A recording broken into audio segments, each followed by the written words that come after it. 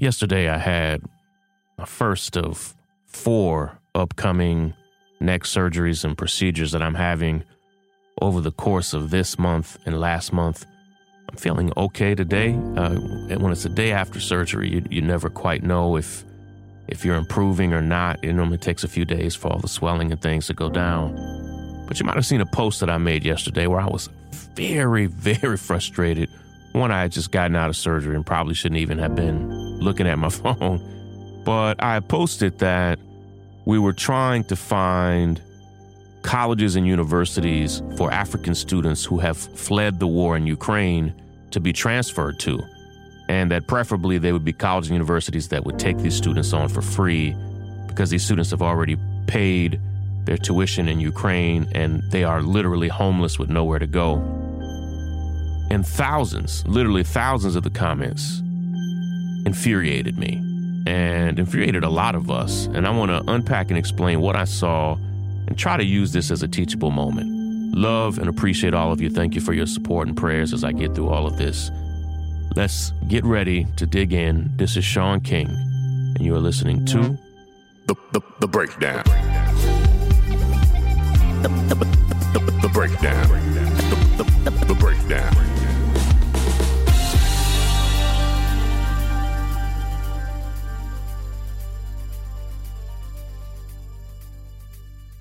So far, we are really just now getting a functional operation up and rolling to help rescue African students and immigrants who have really been deprioritized. Some of it is racism, and the more that I talk to African students and the more that I talk to actual good quality people on the ground, some of it is not racism, but is racial. And I rarely split hairs there. Racism is inherent in a lot of this, but we're trying to rescue students who are still stuck in Ukraine, African students who are still stuck in Ukraine, and then African students who have crossed over into multiple borders and countries and are functionally lost. Most of them with nothing but the clothes on their back, no clean underwear or clothes, no money. They've already spent what they had. It is bone cold in multiple places, so cold that many people have had to be admitted into hospitals from the effects of it. And so just a devastating situation to be in where people are homeless and lost in a foreign country where they have no relationships, no family, no connections. And many of these students actually got to Ukraine after fleeing other war-torn countries themselves. So we're speaking in essence of double refugees. Refugees who arrived in Ukraine fleeing war only to now flee Ukraine because of another war where literal bombs and missiles are being dropped all around them. We're speaking this morning to students in Sumy, Ukraine, where they are literally surrounded by tanks everywhere and cannot get out. Over 1,000 students are stuck at their university there, including hundreds of African students from Tanzania, Nigeria, Ghana, and others. And so it's a human rights catastrophe. And I posted yesterday that, like, hey, as much as possible, what we're finding is many of the African students who have fled desperately want to stay in school. Many of them were seniors or in their final years, final semesters. Many of them, they shaped their whole life and their whole future around getting a degree, and some of them are scientists and doctors and attorneys. I mean, just brilliant, brilliant students. And they will go home if that's the last option.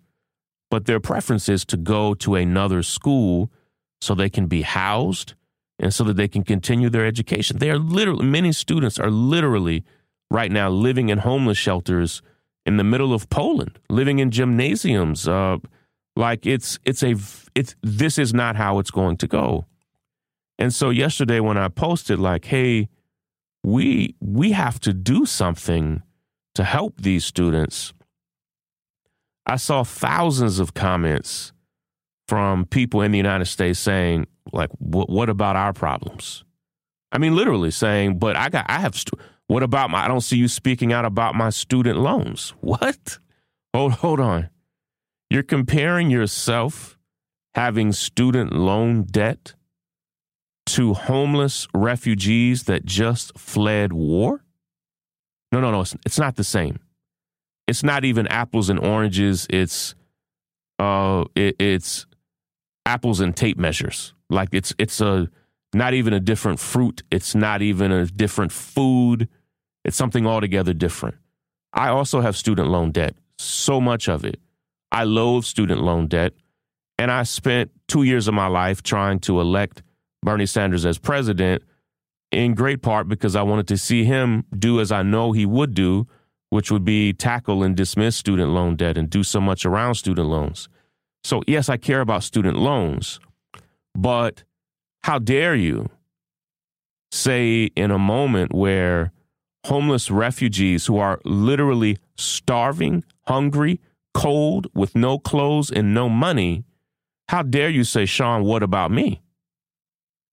I've been fighting for our rights, for our equality, for our equity, for our benefit in the United States literally for the past 25 years. 25 years straight, without pause. But I'll say what I said yesterday in my post. I am a man of faith, and if you read the Bible or the Quran, most holy books speak at great length about how essential and important it is to care for and look after refugees, widows, and orphans. Refugees, widows, and orphans. And it's deeply seared into my heart and psyche and soul that there are times in my life where I will pause some of the work that I'm doing to be able to help refugees, widows, and orphans. There is a profound verse that's one of the life verses of my life from the Bible where it says, true religion that honors God is caring for widows and orphans. There are hundreds of verses about caring for refugees, widows, and orphans. And it's a huge part of my faith. So I have a personal duty to sometimes pause. And it's really not even pausing. I am still fighting against police brutality. I'm still just on 2 days ago, was working on 8 different elections in Texas while we fought for refugees. Several of our candidates won. Several others went to a runoff. Like, I'm doing the best that I can, but sometimes it's best to not have an oppression Olympics where you compare your suffering, which, frankly, it may hit you hard, student loan debt, but there is very little in the world that compares to the trauma of fleeing war and being a homeless refugee in a cold foreign country with no idea what you're going to do and what's next.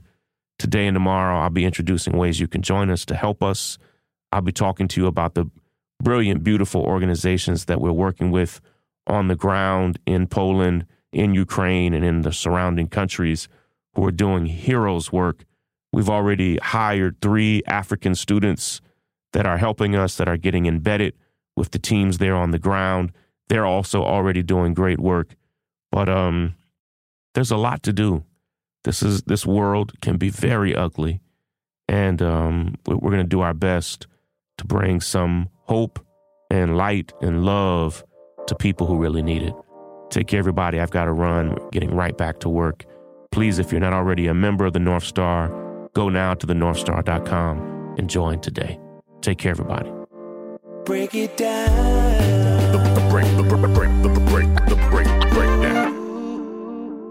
I'm Tiffany Hawkins. I'm Alan Boomer. And we are the Momentum Advisors. Every single week, we talk about wealth management, personal finance, and entrepreneurship. We are financial advisors by day. We're entrepreneurs by night. We're building wealth for ourselves, and we want to make sure that you understand how to build wealth in your own family. Tune in for shows like Is Your Money Racist? Retirement Savings, Investment 101, We literally run the gamut on all the things that you need to know about financial wealth, creating a legacy for your family, and really just wealth creation as a whole. What we find is that these conversations are happening, but they're not happening as much as they need to in diverse communities. And so we're bringing a new voice, a new amount of energy, and we want you to tune in. So we bring the tips, we bring the strategy, and we always bring the good news. So make sure you tune in every week to the Momentum Advisors. There's something for everyone. Money.